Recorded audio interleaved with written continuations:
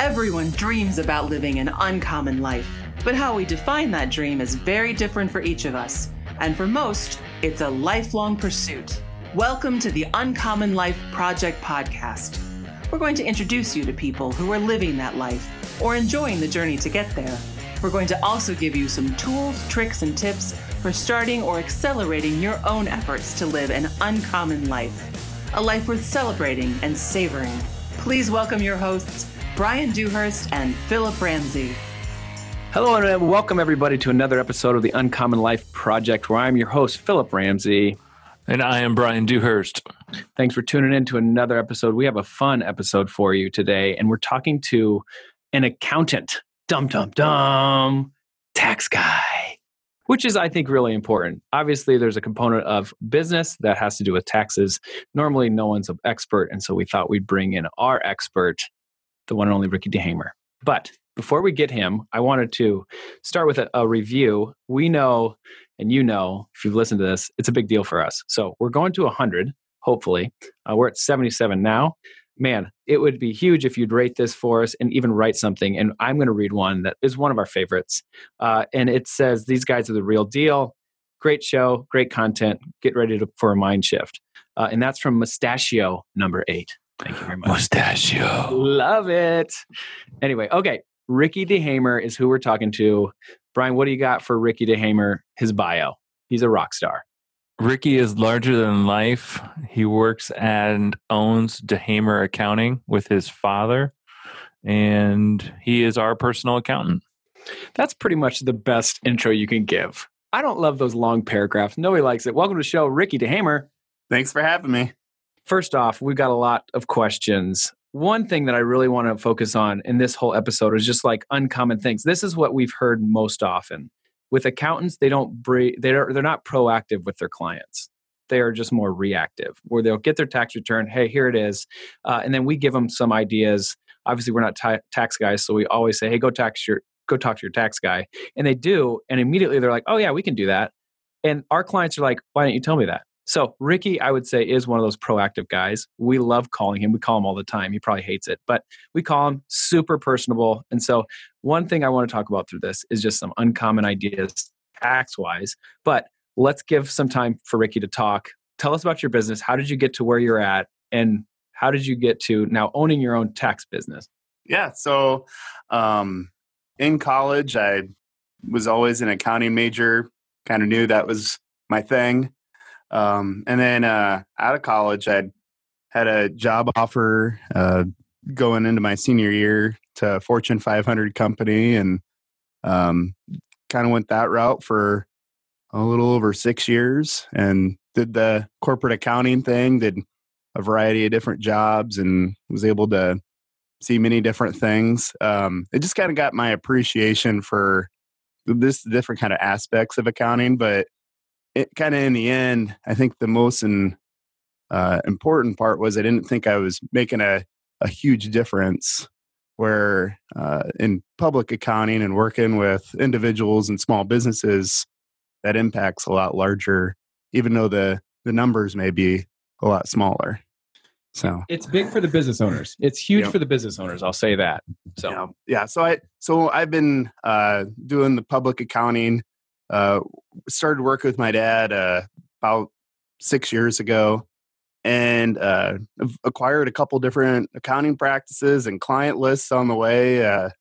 Have a location in Creston, Iowa, along with a location here in Des Moines, and just kind of been going that route. The location in Creston has got another acquisition to it, so own an office building and have 7 employees there. So we're growing and moving and shaking. So, okay, so let's just jump right into it. Here's one of the things that we see huge with starting businesses is the banks look at you like you have the bubonic plague, like you're ostracized because of one thing and one thing only. You haven't been in business for 2 years, and so my personal testimony with Ricky and the accountant type of I would say role on my team or person is that we got a loan from the bank before that 2 years because we had audited financials. So my first question is, how important is having audited financials for the average business person? Yeah, so most businesses don't have any actual official financial statements. So if you're using QuickBooks or spreadsheets or just even your tax return, there's not an actual financial statement there that the bank sees that's going to get you anywhere. So the term audited financial statement, technically it's called a compilation or a compiled financial statement.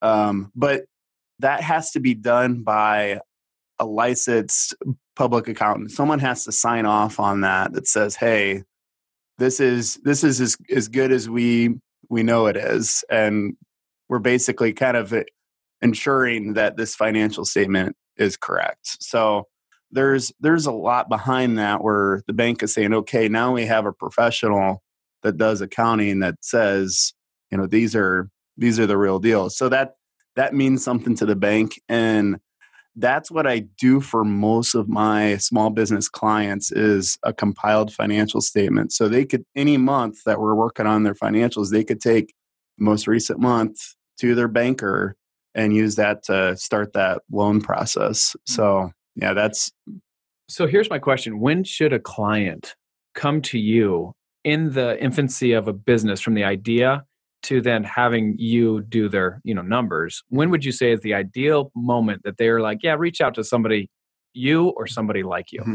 I think you should reach out to an accountant right away. If I think I'm going to start a small business, you need to get a hold of them.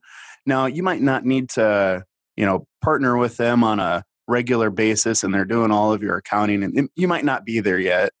And I still have quite a few new small businesses that aren't, which is fine, but get a game plan together, talk to them, make sure that, there's not anything that you're missing, because there's always something that you need to talk about, and it's going to prevent some surprises when it comes time to do your taxes. Definitely. Thank you, Ricky, for walking through that. I think one of the biggest challenges we see for a lot of business owners is starting to not only pay yourself a salary, but also to withhold tax. And I think that's equally as big a part of the front end of building a business or being an entrepreneur, is to avoid that year-end surprise of like, oh, so you owe this. You still owe taxes when you're a business owner? That is so naive to me. Go ahead. Well, so the structure of the business is what would depend on if a business owner is going to run payroll or not. So if I'm in a new business, I'm just starting out, I might be the only person. I have no employees. In that case, it may not make sense to get to that point yet. You might just be doing estimated tax payments quarterly through basically your personal income tax return. But when you get to the point where it's like, I need to make a change, I'm either hiring employees or my business is taken off enough where this is my livelihood. This business is all that I do. It's not a side business. Like this is my thing.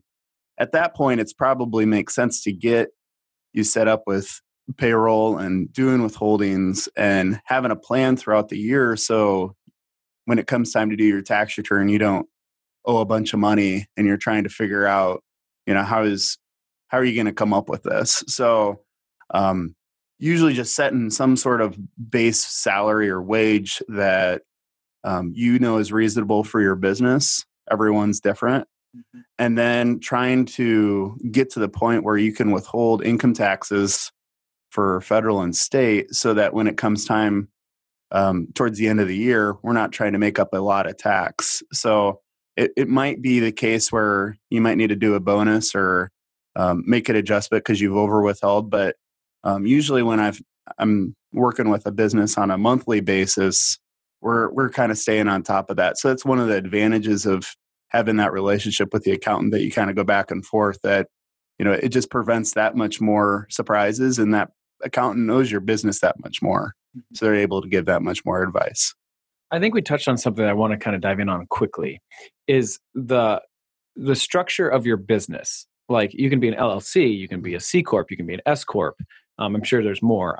Those are like the ones I can think of off the top of my head. And so I want you to walk through like each one of those and maybe why you would think about an S Corp, or if you make, this is one that we see a lot, Brian and I, is when they're making over, let's say $15,000, but they have no corporate entity set up.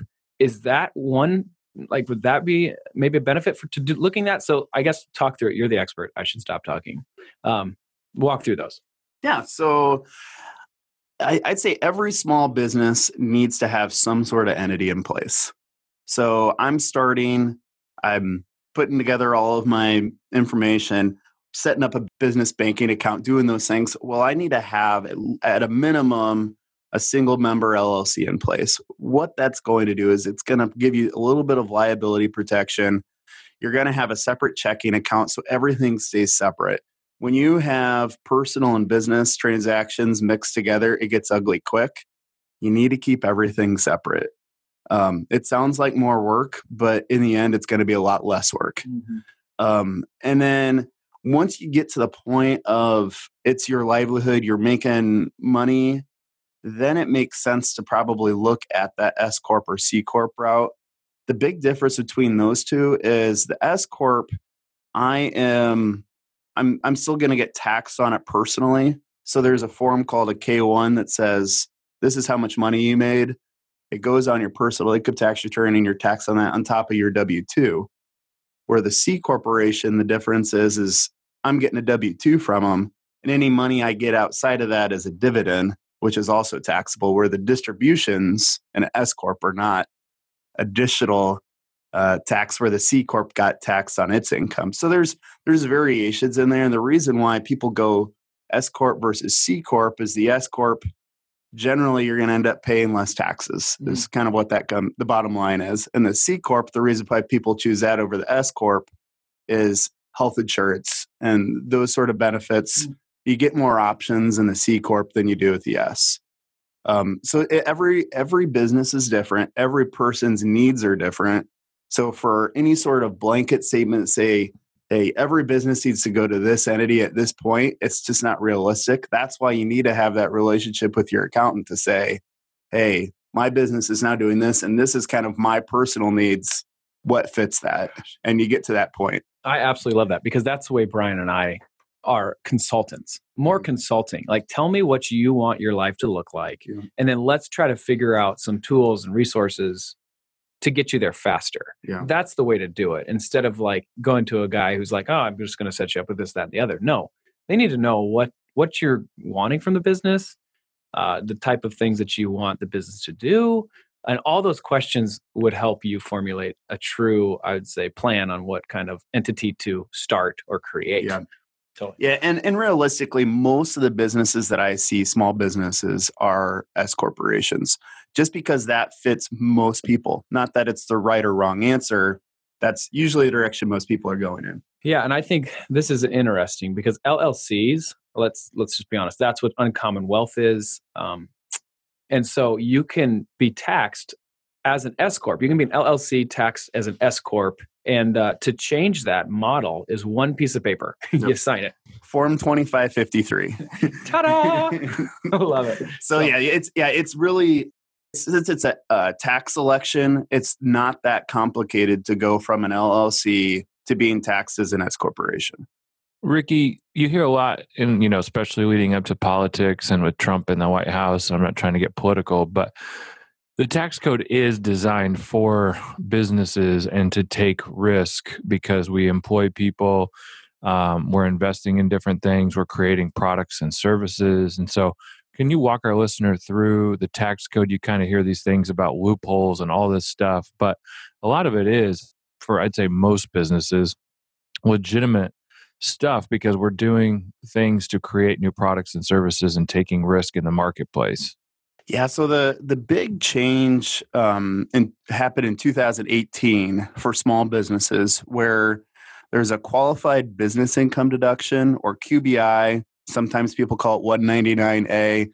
There's a couple different terms for it, but the bottom line of this deduction is you get a 20% deduction from your profit on your income tax return if you're a pass-through business. So S corporation, LLC, C corporation does not count.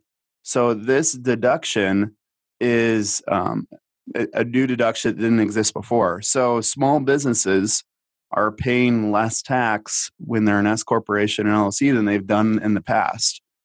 So that's one reason why, as far when I'm giving people advice on accelerating depreciation and trying to, they're trying to lower their profit number as much. It's like, well, this deduction might not be around in the long term.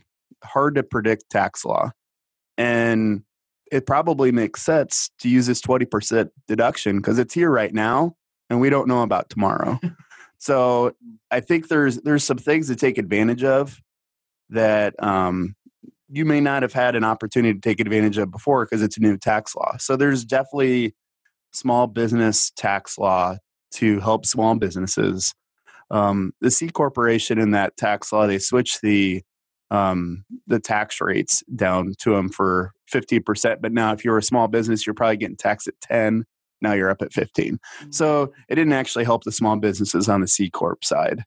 But, it's basically just trying to increase kind of like an economic boost because most C corporations are large businesses. Mm-hmm. So in their mind, these C corporations are going to spend more money on employees or equipment or other things that will increase sales somewhere else. Gotcha. Now I want to flip over to the personal return because we hear this a ton and I think it hasn't been really clarified, and you have a great way of breaking this down. Walk our listeners through the main four things now in terms of itemizing deductions on your personal return versus what it was kind of pre-Trump. Because I think you break this down when a lot of people think they're deducting all this mortgage interest or, they're a couple $1,000s to charity, and in a large part now they're not. And so I think if you can frame that in, that'd be super helpful. Yeah. So itemized deductions before this. So the standard deduction has always been the amount of, I either use a standard deduction or I itemize, whatever is better. And if you were married filing joint in the past, you're getting approximately about $12,000 in a standard deduction. So if you had more deductions for mortgage interest, property tax, state income tax paid, charitable contributions, those things over $12,000, you itemized. And from the personal income tax preparer side, I'd say most of the people that I do their tax return were itemizing. A very high percentage, probably over 80% of tax returns were itemizing. And Iowa, the standard deduction's very small. It's just a few $1,000s. So everyone itemizes Iowa. So that was kind of the past that we had lived in where everyone itemized. And then there was also a deduction called personal exemptions. So everyone got a deduction for everyone that was listed on the tax return. So if you had, mom and dad and 2 kids, you had 4 people times the personal exemption amount. So they got rid of the personal exemptions, increased the standard deduction to $24,000 in the married filing joint example, and also put a limit on state income taxes paid, including property tax, at $10,000. So it's that much harder to itemize, where as a personal income tax preparer, those 80% that were itemizing before, it's probably like 20%. It's changed drastically.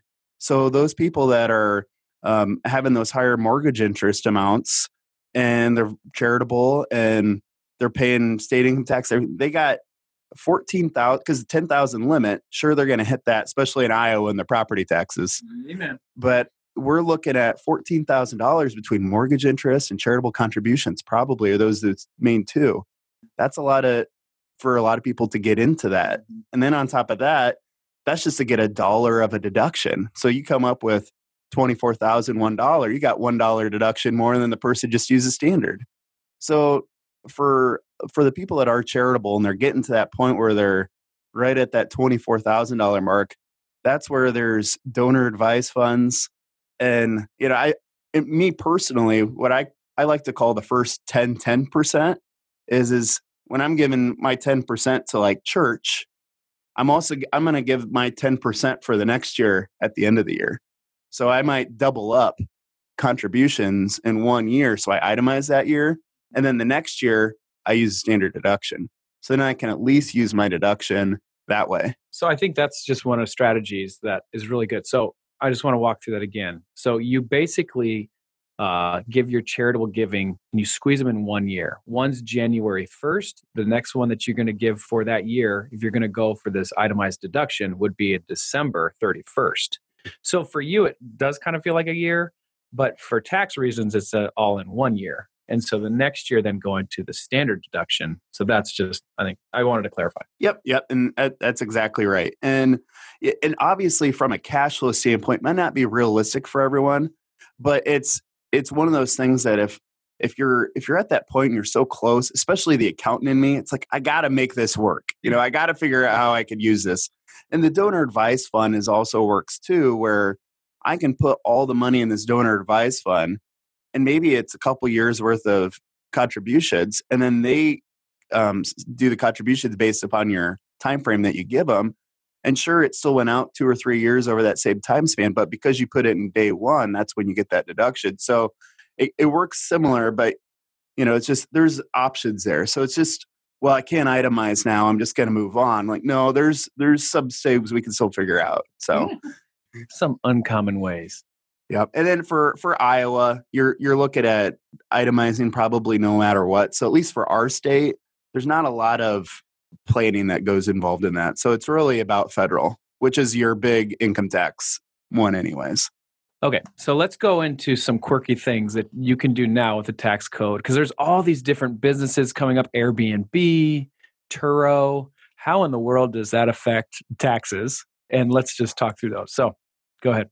Yeah. So I consider these kind of non-traditional small businesses. So like when someone's saying, hey, I don't have a small business. I have a W-2 job. I don't have a lot going on. It's like, well, there's other things that you may be doing on the side, including the Airbnb and Turo. So those are small businesses from the standpoint what the IRS is concerned. So they're going to go on your Schedule C as self-employed income, and you're paying self-employment tax on these things. So, I mean, that's one thing to think about is when I'm paying this additional 15.3% on top of my income tax, I want to make sure I'm getting all of my deductions in there.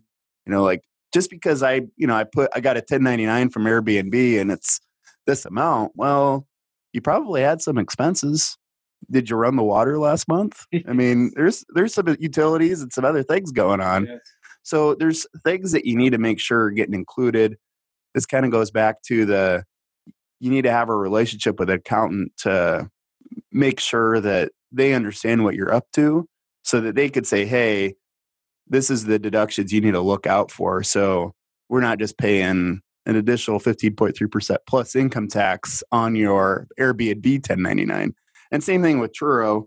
More and more people are renting out their cars, and especially in larger cities, and that those numbers can add up as well. So it's there's a lot to gain, I think, because you're talking about income that's off of assets that you already own, but we're also talking about there's some expenses that you need to make sure you include too, because the taxes will come back to bite you if you don't get those deductions you should put in there. So Ricky, one of our favorite things to help people with, and I think one of the objections we get, or one of the biggest hangups for people doing something entrepreneurial, is benefits, and more specifically health insurance. And so we've helped a lot of families evaluate some of these Christian sharing organizations, which you can't deduct that premium, but it does get you out of the penalty for, if you don't have a health plan, that counts as a health plan. But one of the things we've gravitated towards is an HRA. Can you walk our listener through kind of the difference between an HRA and how it could be beneficial? Yeah. So the Health Reimbursement Account is becoming more and more popular because the restrictions on it aren't nearly the same as health insurance. So there's a lot of small businesses out there that want to offer health insurance to their employees, but it's just not realistic. It's just too expensive. So with HRAs, if I'm a small business and let's say I'm an S Corp, I can offer an HRA to all of my employees just as long as it's non-discriminatory. So everybody has the same policy, and everybody gets the same amount. And then you basically, depending upon the policy and the program and everything in place, these people have medical expenses. They come back and they get it reimbursed through this HRA. And essentially it's like, it's not necessarily health insurance, but it's like it, wherein, you don't have to pay all this out of pocket, and you didn't really get it deducted anywhere, where the employer in this case gets to deduct it as an employee benefit, and the employee, which may be the same case in some, in S Corp, there's going to be employers and employees that are both the same, which there's some limits on the owner if there's an employee situation. So, but yes, in the end though, you're going to be paying less for health insurance, and you were able to deduct it on your business. So it's a nice little way to do that. So yeah, I just want to go through this because this is super cool and super confusing sometimes. So everyone knows normally the HSA. Mm-hmm. The problem with the HSA is you have to fund that HSA account, and it's usually for employees. Well, this one, business owners as entrepreneurs, the last thing we want to do is have an account to the left that we can't touch, no matter what the benefits is, because we just know we need cash flow to, to start a business or do whatever. This HRA allows you to have kind of a earmarked account, kind of like an HSA, but it's an HRA where you don't necessarily have to fund it. But every time you have a medical expense, if you have this account set up, then you can now deduct that fully if you qualify. So that asterisk there. Mm-hmm. So. Well, and also with that HSA, another kind of challenge that people have is it also has to be coupled with health insurance. So that's where, the HRA, you don't have to get into that challenge. I mean, they may have health insurance still, but basically any of their out-of-pocket expenses could still go through this. So it's a really cool instrument, I think, for Mm-hmm. sure. What has it been like, I think, for you? You're a business owner. I think that's one of the other reasons we like working with you, is because you're doing this stuff as well. And so you just recently bought a business in a different town, and you're doing these entrepreneurial things. And I think it's important that, a lot of people have access to H&R Block or TurboTax and that type of thing. But what is that switch to kind of start working with an accountant versus maybe one of these, maybe a more employee related type outfits or a software? Well, probably because I'm an accountant. My opinion is probably from day one, I rarely see anyone that's like, probably should just do TurboTax with this one. It just, so that the only ones that really are like, yeah, this could get done by yourself is like a kid's tax return where they're working summer job, they have a W-2, and that's all they have. Those aren't the fee for those that we're charging isn't much more than what TurboTax is going to charge them. So it's not going to be life changing for them, but for anyone who's that's actually on their own, they're on their own tax return. In those cases, let's say they're the most simple tax return, they're single, they have no kids, they don't have a house. Are they going to stay that way forever? I mean, I would assume not. So when it changes and they get something more complicated in their life than that, they should have an accountant there to help them through that. And if they're just starting that relationship right when that time happens, it just depends on how that works out in the timing, but it may be too late and they already have gone down a path that doesn't make as much sense as another one.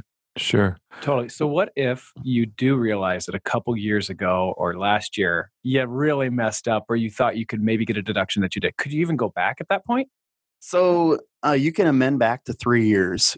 So that's where you just go into your accountant and say, hey, there's some deduction or something that we had missed and I want to get that included. So if you can go back 3 years. After that, you just lose. But you can get amended. And there's a process for that. It's a little bit more cumbersome than your regular filing, but otherwise, it's something that I see probably more than I'd like to, but it's not too challenging. So one of the buzzwords that we hear a lot, and I think it's been Tony Robbins talks a lot about it. There's been a lot more people promoting this, but is the word fiduciary. And so in our business, it's we have to have the client's best interest in mind in all of our decisions, disclosures, and that has to be very clear from the forefront. I believe your industry is the same way. You act as a fiduciary for your client's return. Can you kind of shed light on that? Yeah. So any tax return that I do, every client signs an engagement letter. And in that engagement letter, it states, basically I'll be doing my best job to do their tax return at the the highest level that I can, the most accurate, and they're also providing me with the most accurate information as well. So it's kind of almost like a partnership agreement that says, hey, both of us are doing our best to get this to the best level that we can.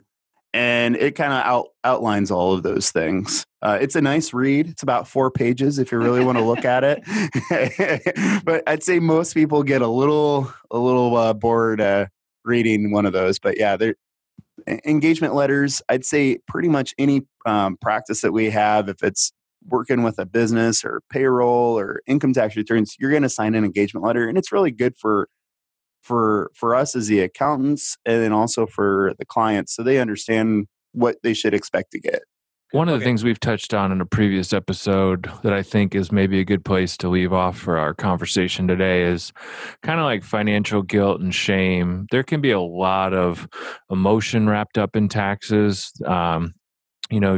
Parents may have made a bad decision in a business or all those different types of things. And there's just kind of a potential to get sideways with taxes, especially as an entrepreneur. And I think one of our biggest message was, if you're really avoiding talking to somebody about your finances or your situation, the first step is just admitting you need help. And so can you kind of share with our listeners maybe like what it's been with your experience helping people maybe dig out or get things cleaned up, and just the importance of that moving forward, not only financially, but maybe even just psychologically? Yeah, and one person I think of mind is actually one that we've both worked on, where we had to go back and amend every one of those years we could for the 3 years, because there was something that was done incorrectly, and we went back and amended a return, and they ended up getting a bunch of refunds and money back, and in that regard, it was beneficial, but financially quite a bit for them. But I think the thing is when you get your tax return done, or you haven't gotten it done, there is some guilt there. Where like, I don't want to talk to somebody about amending this because I know I messed up, or maybe you did it yourself on TurboTax, which I usually get each year, and they just messed up on something, and they got a letter from the IRS like, I'll just pay it. It's like, well, no, you don't know if that letter from the IRS is right. I see it all the time where it says they owe thousands of dollars and they don't. Just come in, have someone look at it, and don't just write a check. Have them look at it. That's good. Okay, so I'm going to piggyback off that. What are the biggest whiffs that you've seen people on their taxes bring you in regards to taxes? That they either don't deduct or they completely miss. Like, what are some of those? So I had a tax return this past year where they went to the 2 letters with a block. And it was that same tax year, and they knew that something was wrong, and they're like, I don't know what's wrong with our tax return. It seems like our taxes are a lot higher than they were in previous years. I'm thinking, well, with the new rules, it's possible. Just because you owe more, got a big refund, just because it's changed enough, or may not mean that's wrong. Well, after looking at it, they had no deductions on their tax return. It's like, oh, you own a house, don't you? Oh yeah. Oh, you have a car, right? And, you kind of go through some of these deductions, and they just weren't on there. And went through and changed the tax return, amended it, and got them some more money. But in some of those cases, in that case, I think that went down to the preparer. But in some other cases, you just may have forgotten. Where like it's always people forget their car registration. The likelihood of you remembering your car registration is probably 0.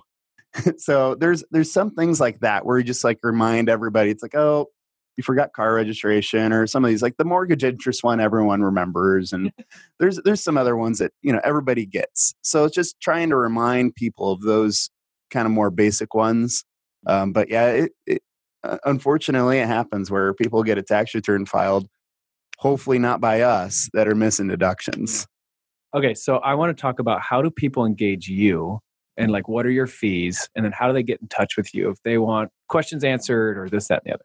Yeah. So if someone's trying to get a hold of me, I got a website where you can request a meeting or have a question. You can send it through there. So that's fine. It's dehameraccounting.com. So DEHAMER, then accounting spelled out.com. So there you can kind of request all of those things. And also I email, the email's on there, and that's ricky@dehameraccounting.com. But those are usually the two main sources of getting a hold of me. And then obviously a phone number, we have that too. So it's kind of any way is fine. Generally, people are liking to send emails, and we'll follow up maybe if a meeting if we need to. But yeah, it's not going to be too hard to get a hold of me. I always have my phone on me. So, and then as far as fees go, it's for a small business that's just started up.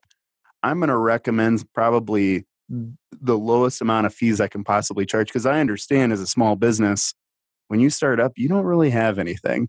You're trying to cut back on buying the nice paper. You're buying the bad paper. You're finding the generic staples. It's as cheap as you can get on some things, but don't go as cheap as you can go on some of your professional services. Because if you just skip out of it, and then come time to do your tax return, trying to get everything fixed, it's going to end up costing you more money than it would just to get someone going and having someone do your accounting or help you out throughout the year. So for realistically, for less than $200 a month, you can have someone do just the tax part of your business, where you're handling all the accounting side.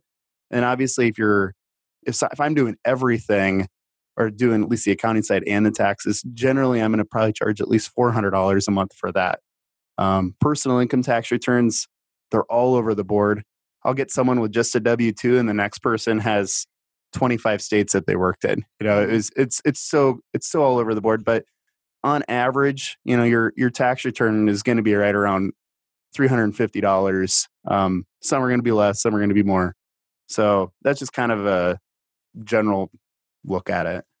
Man, this has been super, I'd say, enlightening about all this stuff. Thanks for getting on. And man, we've loved working with you. And I'd say the clients that we have mutually is some of my favorites, because we can call Ricky and kind of talk on behalf of the client, obviously that confidentiality. And it's been really efficient in some strategies that we've liked to go through for the client. We wouldn't have to call the client and say, hey, we need to set up another meeting with your accountant. It's pretty slick and seamless. So thanks again for all you have done for us in our practice, and also all the clients that you've helped save in taxes. And so it's been super fun to get to know you a little bit more.